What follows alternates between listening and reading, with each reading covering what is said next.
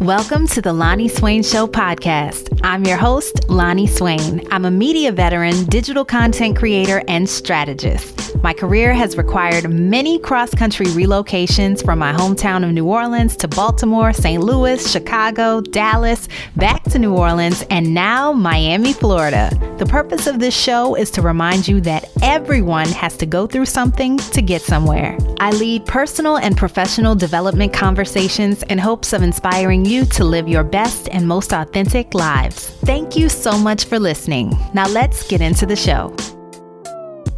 Today's episode is all about fertility. So I have joining me Dr. Sasan. She is a renowned obstetrician gynecologist in New York, and she is passionate about reinventing women's health, which I love. She is a board certified OBGYN and rated one of New York Times top doctors in 2016 and 2017. She did her residency in obstetrics and gynecology at Mount Sinai Hospital in New York. Subsequently, she practiced as a full-time faculty member at the Icon School of Medicine at Mount Sinai for 8 years. She has been the assistant professor of obstetrics and gynecology at Mount Sinai since 2010. She also served as chief medical officer at Egg Banks from 2015 to 2016. Dr. Sasan is currently a founding physician at Kindbody and serves as the medical director of clinical services.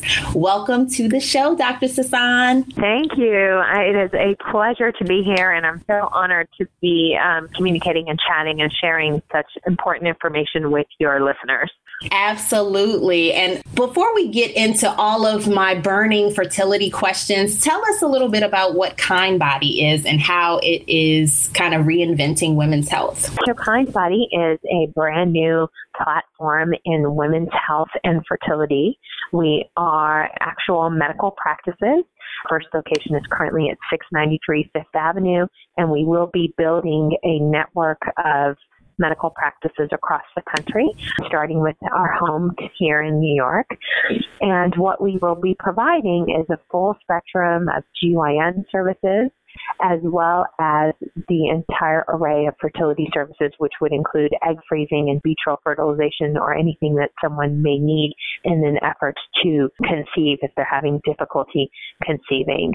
We also provide, as an adjunct to these services, mental health and nutrition services as it relates to women's health and fertility, because we at Kindbody realize that your mental health and your nutrition are obviously paramount in your wellness, and that wellness and fertility go hand in hand and should not be separated. And so one of the focuses of Kindbody is to fix this fragmentation that currently occurs in women's health, where your gynecologist is in one place, your fertility doctor is in another place, your nutritionist may even not exist, and your mental health is often ignored. And so we really want to pay attention to all of those things, recognizing that a woman is really, it needs to be looked at as a whole picture and not just parts. Love that. And the thing I think that a lot of people get confused about is like, why is or has fertility and your doctor, OBGYN, kind of been separated for so long? Do you know why that is? So I think it's twofold. I think that one is that fertility, unfortunately, as a whole in our society, is very stigmatized. People don't like to talk about that they're having fertility issues. Yes. You certainly don't talk about it in the open. I think that it's looked at almost, unfortunately, in a shameful way. Like, if you're supposed to reproduce, that's just what you were kind of invented for. It may sound a little archaic, but that's the way our society functions. And if a woman is having fertility issues, whether it's a miscarriage or needing to have a termination for whatever reason, or having issues getting pregnant to begin with, or maybe wanting to delay her fertility. So any of those decisions, it's all silent. It's all behind closed doors. And one of our missions at Kindbody is to destigmatize fertility. Let's talk about it. Let's bring it out in the open, because we feel that the more people talk about it, the less scary it will become. And the more women share their story, whether it's with your friends or with your family or even with strangers, that it becomes just a natural topic. Yes. And with that will come knowledge, and more people will be informed, and it will just be normalized. The same way the same way as many other aspects of medicine are now normalized and people talk about them more openly. Mm-hmm. That would be my first. And then why is it that fertility isn't talked about in the medical setting? There was actually a really interesting survey that was recently done where they actually asked practicing OBGYNs, do you talk to your patients during their normal well-woman checkup about fertility? And a resounding number of people said no. And then when they went back and said, well, do you think it's important? They said, absolutely, I think it's very important. But they still said they didn't talk to them about it. Right. When we went back and said, okay, so you think it's very important to talk to women about fertility, but you don't do it. Right. Why? And the answer was time. And that's really sad, or lack of time. Right. And that's really sad. And I can speak to that, when you come from a medical world that has been overtaken by the insurance companies, unfortunately, and doctors are mandated to have to see a certain number of patients in order to meet their productivity platforms and protocols and quotas. They're really required to see an insurmountable number of women in the same day. And as a result, those visits become 10 minutes, 15 minutes tops. And unfortunately, when you only have 10 minutes to talk to someone, oftentimes whatever their actual problem or issue is takes precedence to just a general discussion about fertility. And I recognize that as a physician. And that is truly one of the things that one of our missions at Kindbody is to normalize the discussion and to make it forefront in women as a young age too, not to scare young girls to make any action, but just the younger you start talking about it, then it's on your mind, and you can, depending on where you are in your life, make the appropriate decisions and act upon it as it is appropriate to you. Exactly. And just to echo what you were saying about the shaming of infertility issues, I was able to see Gabrielle Union, the actress, speak at the Blog Her conference. And that's one of the things that she said, that she's now been more vocal about her fertility issues, but she laughs at the lengths that her doctors would go through to hide her going to the fertility clinic. Like they would, bring her up the back way and the back stairwell and, dress in disguise and all this stuff because it was like, you don't want to be seen going to a fertility clinic. And it's just like so crazy to me that that's the way people view it. And then one of the other things that she mentioned, which I think is important, in addressing fertility issues, even when you're younger, is that she said that Gabrielle Union, that is, said that she had some issues with her cycle when she was younger and she was just put on birth control. And then when she decided she wanted to have kids and got off the birth control, it was like, hey, we're back. We never went anywhere. Those issues that you were having before, and birth control is just really masking it. And I think that when you're not in the space of trying to get pregnant in that moment, you don't realize how your body is telling you may have some issues when you do decide to get pregnant. Precisely. And unfortunately, the standard answer or recommendation to women is, oh, you're young, don't worry about your fertility. When the time comes, you'll try, and then if you're having a problem, you'll take care of it then. And when you really stop and listen to what that advice is, so the advice is, oh, you're young, don't worry about it. And whenever you're ready to have kids, see what happens. Right. And if you really stop and listen to those words, you're like, really? That's what we're telling people about their fertility? And it should be shocking, but unfortunately it's not, because that's what everyone is used to hearing.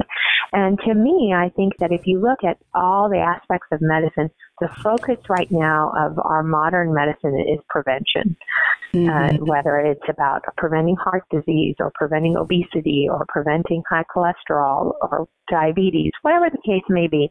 We're all about prevention, right? We're teaching people to eat better, exercise, lose weight, whatever the case may be. And yet this one huge part, procreation, is reactionary. Right? Fertility, fertility, the reinvention of another human, which is really a miraculous thing that we do. We say, oh, well, let's just leave that one to chance and let's not talk about it because, and it's really strange. And I think what needs to happen is similar to what happened in the late 80s, early 90s with the sexual revolution. People didn't talk about sex. And, there was the HIV/AIDS epidemic and hundreds of thousands of people were dying, right? I mean, you and I are, I think, the same age, and we remember that. And all of a sudden, you started to talk about sex, whether it was in school or condoms. And at the beginning, people were like, you can't teach children about sex. Right. Or, even though they're doing it, Yeah. Or people were like, you can't give out free condoms. That's going to make people promiscuous, right? Right. And I think the same thing. So right now, for example, one of the things that Kindbody is doing is that we have our mobile fertility pop-ups, and we're also going to summits and, wellness summits, and we are advertising or telling people about it on social media. And as a result, women from their 20s and 30s and even 40s are coming. And what we offer them is an opportunity to learn a little bit about fertility and offering them an opportunity to have a fertility test or part of a fertility assessment done on site. And then we give them follow-up later with their results and explanation. And one of the responses we got from some media was that we were scaring young women by telling them about fertility, or that we're scaring them into doing something like freezing their eggs.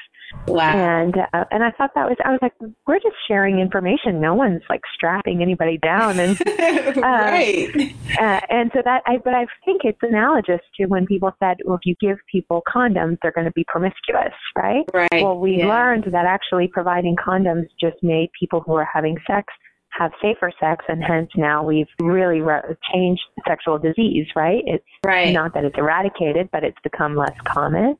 And I think that on the same note, by providing women with information where they work and where they play, whether that's on the street or it's on Instagram or if it's on Facebook, and we know that the modern woman, those are avenues where they gather information. And so by providing them that information or giving them access to a place like Kindbody where they can go and have a fertility assessment and just find out, okay, where am I at? And to be given options, whether it is egg freezing or a woman who's having fertility issues to have options for her fertility care, I don't think should be thought of as scaring people. I think it's just providing information. And the information, as you said at the beginning, is long overdue. Exactly. And that's the thing. I think that at first people are afraid of it, but then they realize, there are people that still are afraid to go to the dentist or the doctor because they just don't want to know. They want to just keep their head in the sand. So I think that this is not for those people. The people that want the information and who want to make more informed decisions, I think really do appreciate having the access to it. And that part is, I think, overdue, and just creating that conversation. Absolutely. And before we get into the fertility testing and what all of that means, I wanted to clarify something. It is Pregnancy and Infant Loss Awareness Month, and you mentioned miscarriages briefly earlier. Is that a part of infertility when you're not able to see a pregnancy to term? It certainly can be. We know that spontaneous miscarriage is very common. And that a very large percentage of pregnancies will lead into miscarriage in the first trimester. And that's typically, and that can happen in any age group. And that's typically because when the egg and sperm came together, it just wasn't a good combination. So it's almost nature's way of only allowing embryos that would eventually become a person from surviving, so that typically it comes down to the genetic makeup of that embryo is such that it can't survive, and hence that's the most common reason for a miscarriage. That's one thing women don't talk about miscarriages. So that when it happens to you, you think you're the only one that's ever had a miscarriage, or the devastation becomes quite severe. And I think that if women were actually more open about it, you would realize that as high as, 40 to 45% of all pregnancies can end in miscarriage, especially in those early first trimester. And when you find out that it's that common, you're like, oh, wow, okay, I'm not alone. And women who typically just have, one miscarriage can subsequently have normal, healthy pregnancies to term without any issue. Is where when a woman has had 3 miscarriages is when we, or in general OBGYN world, would recommend that they have an evaluation. Because once you become what's termed as a person who's having recurrent miscarriages, then that's a sign that something needs to be worked up. Okay. And in this case, it's not infertility because you're getting pregnant. The issue is, why aren't you staying pregnant?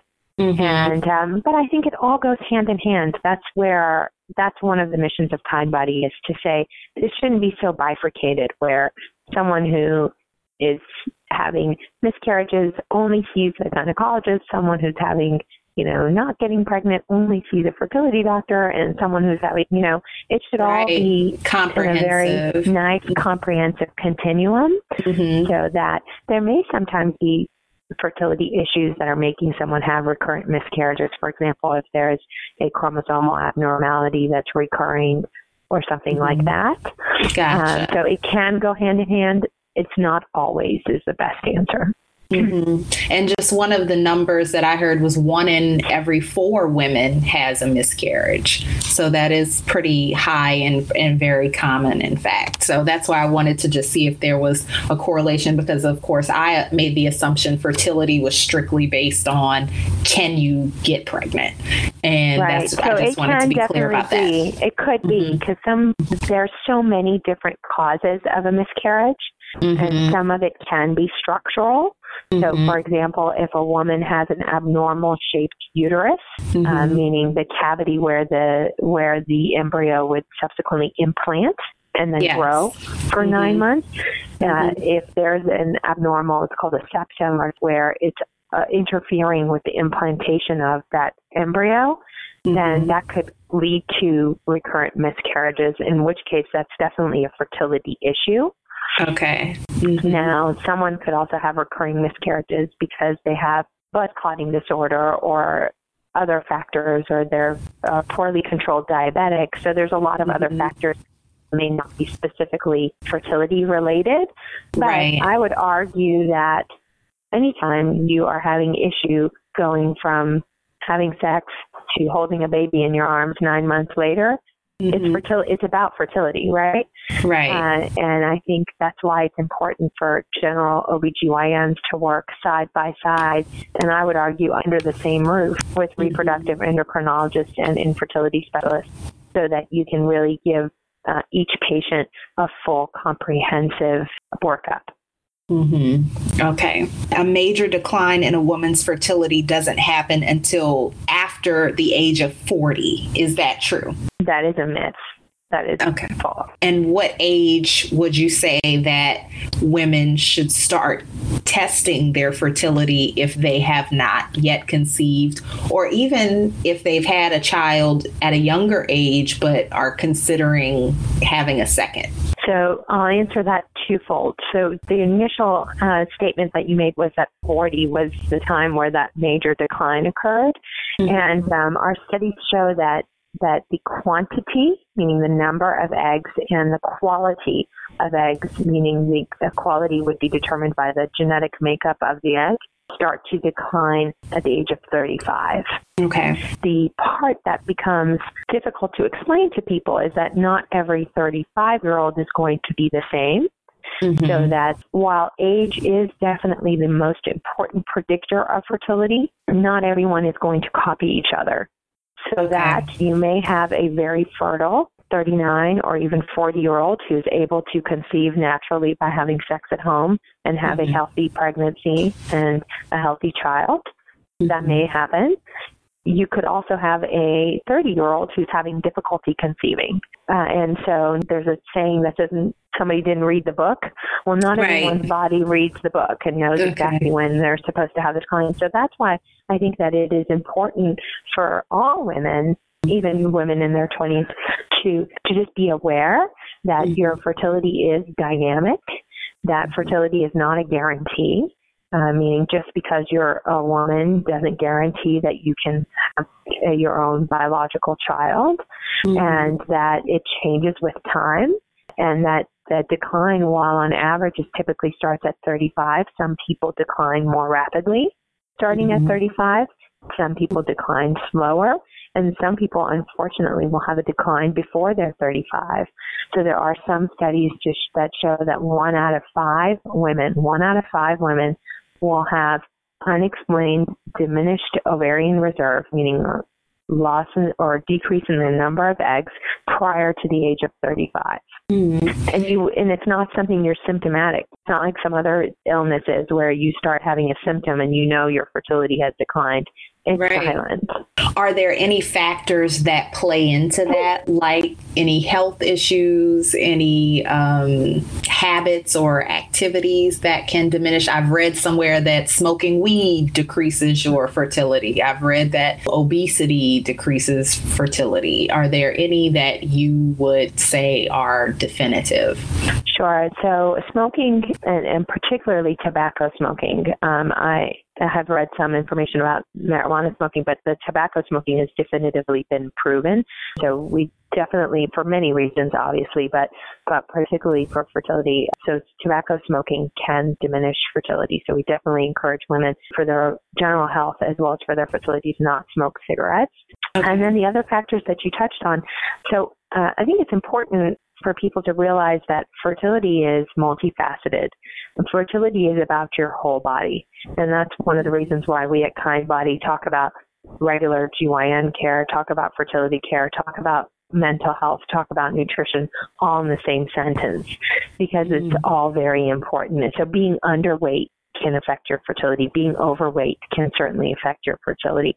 We know that people with obesity tend to then have diabetes, high blood pressure, all of which can impact getting pregnant and staying pregnant. So we talked about miscarriages before. More common in women with diabetes, more common in women who are obese. But a lot of fertility is genetic. So that we encourage women, and this is one thing that I encounter very commonly, is that you'll ask someone, do you know how old your mom was when she stopped getting her periods, which is called menopause? And often women don't know. Oh, we never talked about that. And then they'll come back and say, oh, wow, I found out my mom went into menopause when she was in her late 30s. And that means she had Is that common? Menopause. Oh, okay. Okay, I was going to say. It's not common, but if that's, but how sad that you go through your whole life and your mom didn't share that information with you. And so that's one of the things that we want to also normalize, is women talking to their children about fertility and talking to their daughters about their fertility, whether it was easy and, oh, I had your brother when I was in my 40s, or do you know that I stopped getting my periods when I was 39? And those are all important factors. If we know that a woman's mother went into menopause early, there's a higher chance than normal that her daughters or her offspring will have the same issues.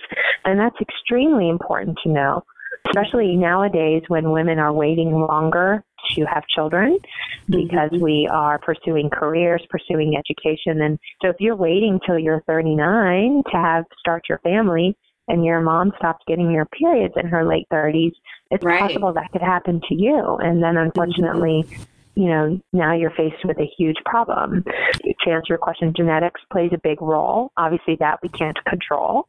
Right. But the parts that we can control is, not smoking cigarettes and being healthy, not overweight, not underweight, and just living a healthy lifestyle, everything in moderation. Those are all, and just your total wellness, trying to reduce stress. I mean, all things that are easier said than done, but it's really about wellness, and living a healthy life is going to help help with fertility, but also help you be a healthier pregnant person. And the healthier you are entering into a pregnancy, the healthier someone will be during their pregnancy. And now I read somewhere that 40% of infertility issues can be on the man's part. Is Absolutely. that a fact? Okay. Sure. Yeah, absolutely. And that's very important. And oftentimes the stigma of fertility falls 100% on the woman. Mm-hmm. And we want to educate couples that, and truly one of the first, if you read kind of a OBGYN textbook and a couple is having difficulty conceiving, one of the first tests that should be done is a semen analysis where the sperm is actually evaluated. Okay. And countless times I'll meet a couple and they're like, oh, well, my partner says his sperm is fine, or he doesn't want to do that. That sounds, and we want to normalize that too and tell men, well, you're part of this. Obviously, 50% of having a baby is the man. Mm-hmm. And to not be ashamed of having to get your semen analyzed, and that it can be done privately and no one has to know. But even if they do know that you had to have it checked out, shouldn't be taboo. Right. It's part of life, right? Help men, too, not be so scared of the topic. Right. To feel more comfortable with the process if they had to have a semen analysis, for example. Right. Or not feeling emasculated if they have a low sperm count or poor quality semen or whatever the case may be. Exactly. Because it's typically not something you can control. And it doesn't mean you're any less of a man or that you are less macho or whatever it is your goals are as a man. Right. But knowing, I really, and you've touched on this before. Well, I think the key with fertility is hopefully educate women and to destigmatize the topic so that it becomes very normal to check your fertility and then recognize that if in the event that you find out there's a problem, to not look at it as doom and gloom or as something frightening, but to think of it as something that you can then do something to be proactive or you do something to fix the problem. Mm-hmm. And proactive may be freezing your eggs if you're a young woman, or productive could be you find out that there's low motility in your sperm, then there's something you can do to help you have a family. And just to really quickly, since we talked about some genetic things that might play into a woman's fertility, is that a genetic trait that may be passed down if, say, their father had fertility issues, then maybe it would be passed down to the son, or is it more of a lifestyle issue or health issue, or how does... Yeah, so it's multifaceted. So there's one aspect that, any couple that's planning on conceiving, whether or not they're having fertility problems, and regardless of their age, we do recommend that couples should have genetic screening done. And by genetic screening, I mean we can now check, it's pretty standard, we can check for about 286 different diseases to see if a couple is a carrier. And so that could be things we've heard of, like sickle cell disease. I'm sure you've heard of sickle cell. Yes. And so you can screen to see if you're a carrier for sickle cell. And then let's say a woman is a carrier, then she would test to see if her partner is a carrier. And if they're both carriers, then there's a 25% chance that they could have a child with that disease. So there's carrier screen for a variety of genetic illnesses. Some are rare, some are more common that people can be tested for. And that's something that you should be done for anyone who's planning on having children. Mm-hmm. Again, that's regardless of fertility issues.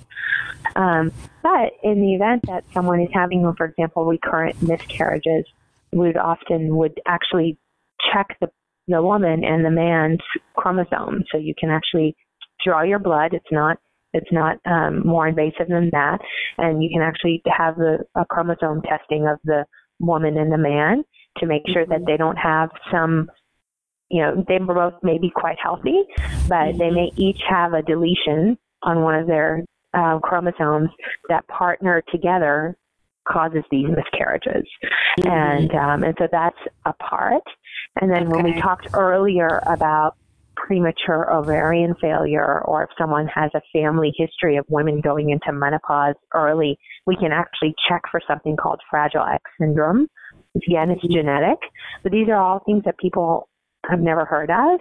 Right. And I don't mean to belabor it right now because it's a whole another topic, but just to realize that genetics certainly plays a role.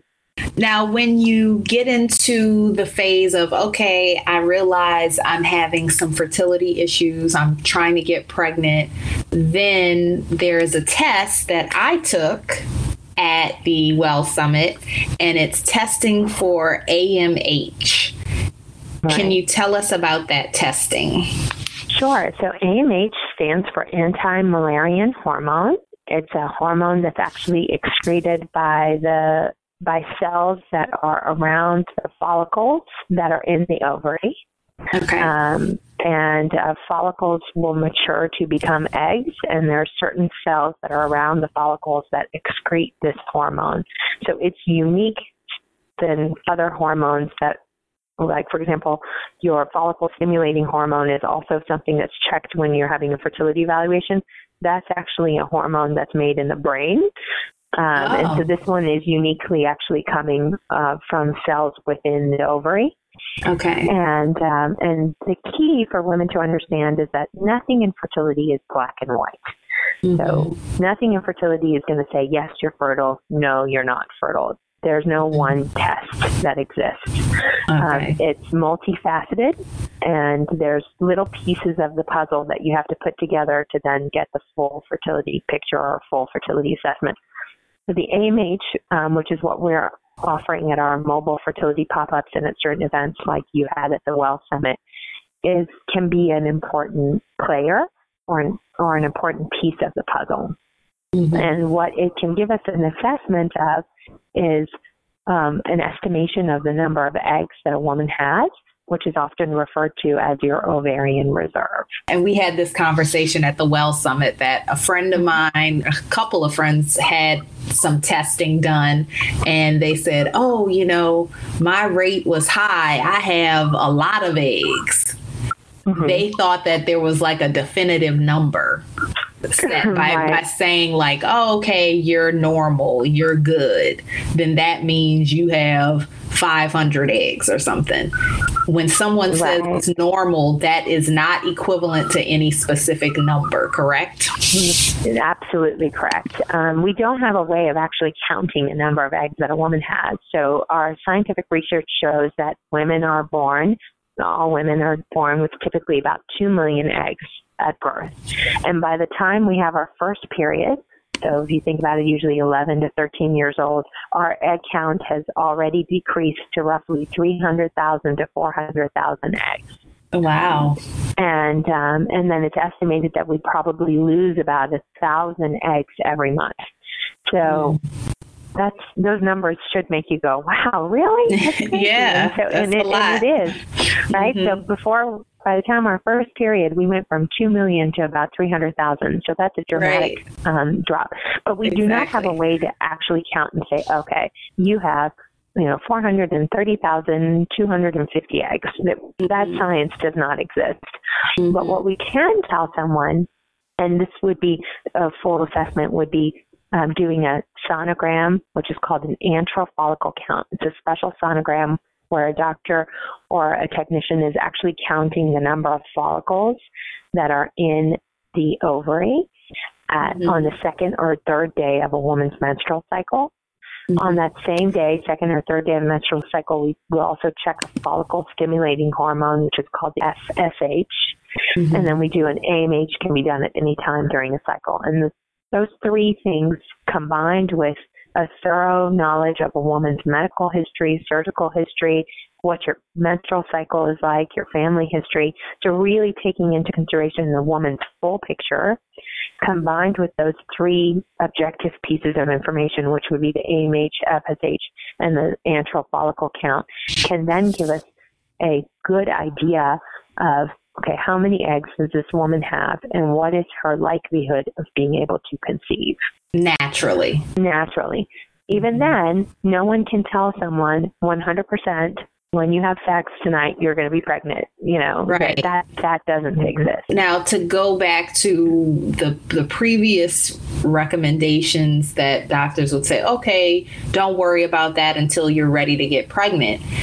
If you do all of this testing, but you are not ready to get pregnant in that moment, is it true that there's a good chance by the time you do decide to get pregnant, whether that be next month or next year, those numbers could have significantly changed and now your likelihood is different from what it was when you originally got tested? So I would say the answer to that lies in how old a woman is. And one of our missions at Kindbody is to really have women start having a conversation with themselves. You know, how old am I today? What are my life plans? Am I in school and planning on seeking out a PhD, which is going to take me another 10 years? And is my goal to become an executive at a company? Or am I trying to figure myself out? I'm not sure what I want to do. Or am I waiting to meet the right person and I'm not sure when that will happen? Or I have plans to travel the world, whatever it is. But to really start thinking about how old am I today and what is my plans for my life and what is my ideal family? Do I want to adopt? Do I not want to have any children? Or do I want to have 3 or 4 kids? And to really think about those things because, yes, so let's pretend someone is 30. And they come and have a full fertility evaluation, their AMH, their FSH, their follicle count, go over their medical history, and everything is perfect. Every box is checked. You're good. But that 30-year-old decides, for whatever reason, again, it can be a multitude, to wait until she's 38 to have her first child. Well, during those 8 years, a lot changes, and in particular, fertility declines. And like I said, the number that we typically will tell women is around 35. We start seeing a rather dramatic decline in the number, quality, and quantity of eggs. Well, you can't turn around and say, well, it was good when I was 30. Right. So one thing that women can do, and we want to know you have an option, is if at 30, you're not sure if you ever want to have kids, or you're not sure when it's going to happen, or you don't know where career path you want to take, or whatever the case may be. We want women to know you have an option, and I capitalize the O in option. You have an option to say, you know what, I would like to freeze my eggs to give myself that backup or insurance that in the event that when I'm 38 and I'm ready to have my family, whether it's your first kid or maybe that's your third kid, that you have that option. And we don't say egg freezing is a guarantee to parenthood, but it's going to give you, in the event that you do have fertility issues when you're 38, if you have frozen eggs, you're going to have a better chance of pregnancy than if you didn't.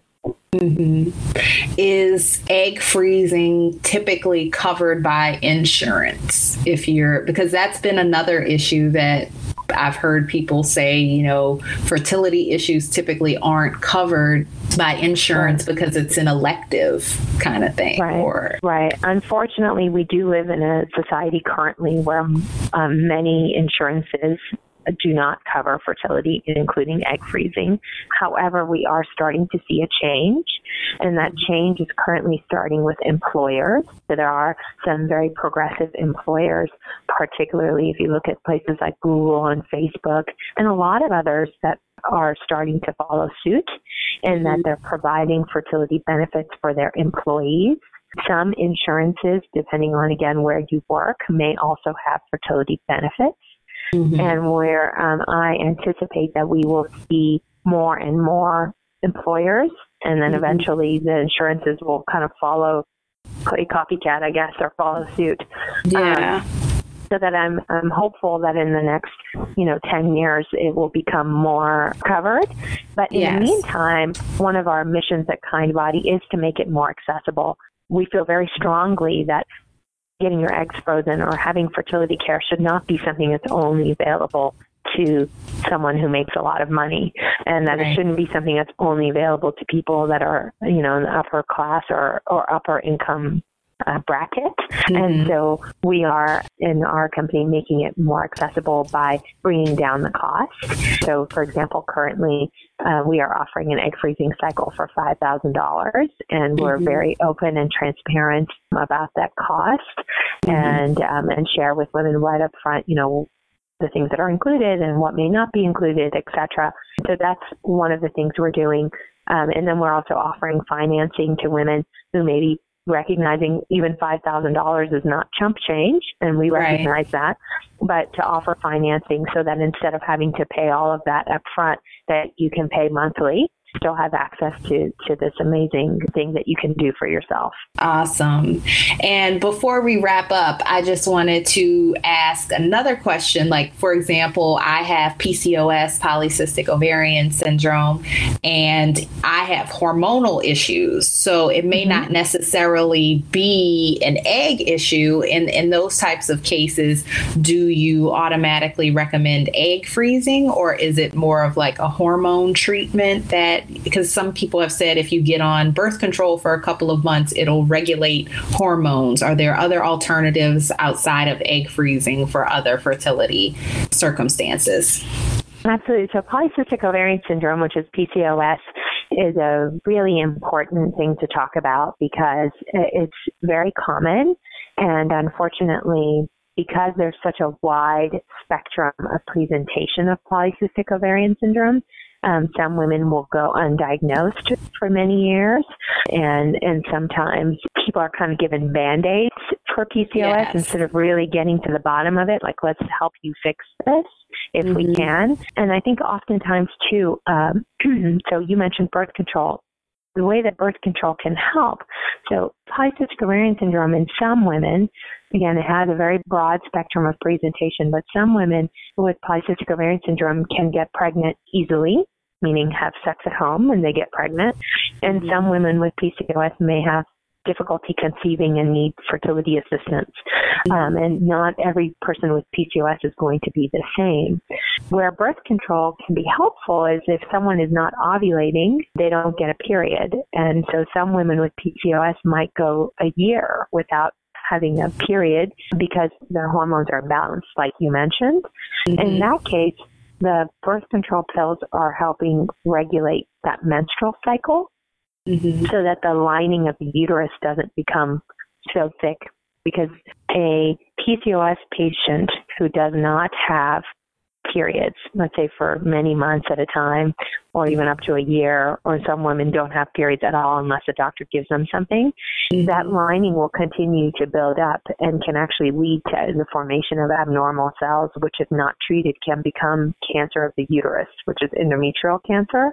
And so the birth control pill is to help just regulate the cycle and keep the lining of the uterus from getting thick. But going on birth control pills isn't going to help you get pregnant, right? Right. Hence the word birth control. Right? And so, but some people are like, oh, well, I have PCOS. My doctor gave me the pill, so I'm fine. Well, it's fixing one part of your problem, which is preventing the lining from getting thick. But if someone has PCOS and their goal is to become pregnant, then we have to really get down. And a lot of times it's changing their diet because people with PCOS will often, not all, but often be overweight. And there's studies that have shown that even as small as a 10% reduction in weight in an obese PCOS patient can help normalize their hormones. And once their hormones normalize, they're ovulating and they can get pregnant. So it could be as easy as introducing someone with PCOS to a good diet and exercise regimen and a nutritionist. So that could be the case. I think it goes back to recognizing fertility is never about just one thing. So someone with PCOS, let's say you're a PCOS woman who is 30 or in her late 20s, and you don't know when you're going to be ready to have kids, someone with PCOS would still be a good candidate to consider egg freezing because they can still control that one piece of the puzzle. Right. Now, you may still need fertility assistance to conceive because of your hormonal imbalance, but depending on when you're ready, then having those frozen eggs may help at least that part of the equation. Thank you so much. This has been very informative. I've learned a lot. And then I think I appreciate the phrase, the miracle of conception, because with all of these factors, it does seem like a miracle. Like there's so many puzzle pieces that have to be just perfectly so in place, you know? Absolutely, absolutely. And again, our goal and my goal as a doctor, my goal as a founding physician, and our team's goal at Kindbody is to just continue this conversation and let women know that there is a place that doesn't have to be scary, that can be warm and welcoming while still providing clinical excellence and empathy and technology. And that place can be Kindbody for you to come and either learn more about your fertility or to make proactive decisions like freezing your eggs, or if you are having difficulty conceiving, that you can come to a nice nurturing place to help you have the family you want to have. So if someone wants more information about Kindbody, where can they find it? www.kindbody.com. And then there's avenues to our various social media platforms. You can also call us. Our phone number is on the website. You can email us. If you're not quite ready to go to the office, we can do video consultations with women in the comfort of their own home. Thank you so very much, Dr. Sasan. I really appreciate it. This was awesome. It was my pleasure. It was my pleasure, and thank you very much for having me. Was there anything that you wanted to make special mention of, or that you think is important for women to know about fertility? I think the most important thing is to start asking questions and to not be afraid of your fertility and to not put it off and just say, oh, I'm 28, I don't have to worry about it, I'm young. Or many women mistake that because they're healthy and they eat well and they exercise and they meditate, to not mistake your health for your fertility, because infertility can be silent. And so to ask questions from your doctors, to ask questions from your friends, and to seek out information about your fertility, because we really do think that information can be power. If you have the right information, then you can make the decisions that work for you as a woman and as a partner, and if you choose to, later as a mom. I hope you enjoyed this episode of the Lonnie Swain Show podcast. Please visit my website, LonnieSwain.com, where you can sign up for my monthly newsletter, check out companion blog posts, show notes, and lots of other cool stuff. This podcast is available on Spotify, Apple Podcasts, Google Play Music, Buzzsprout, Castbox, Anchor, Stitcher, SoundCloud, and my website. I love and appreciate all of your feedback, so don't forget to rate, review, subscribe, and share. Until next time, go where you are celebrated and appreciated, not just tolerated. Talk to you soon.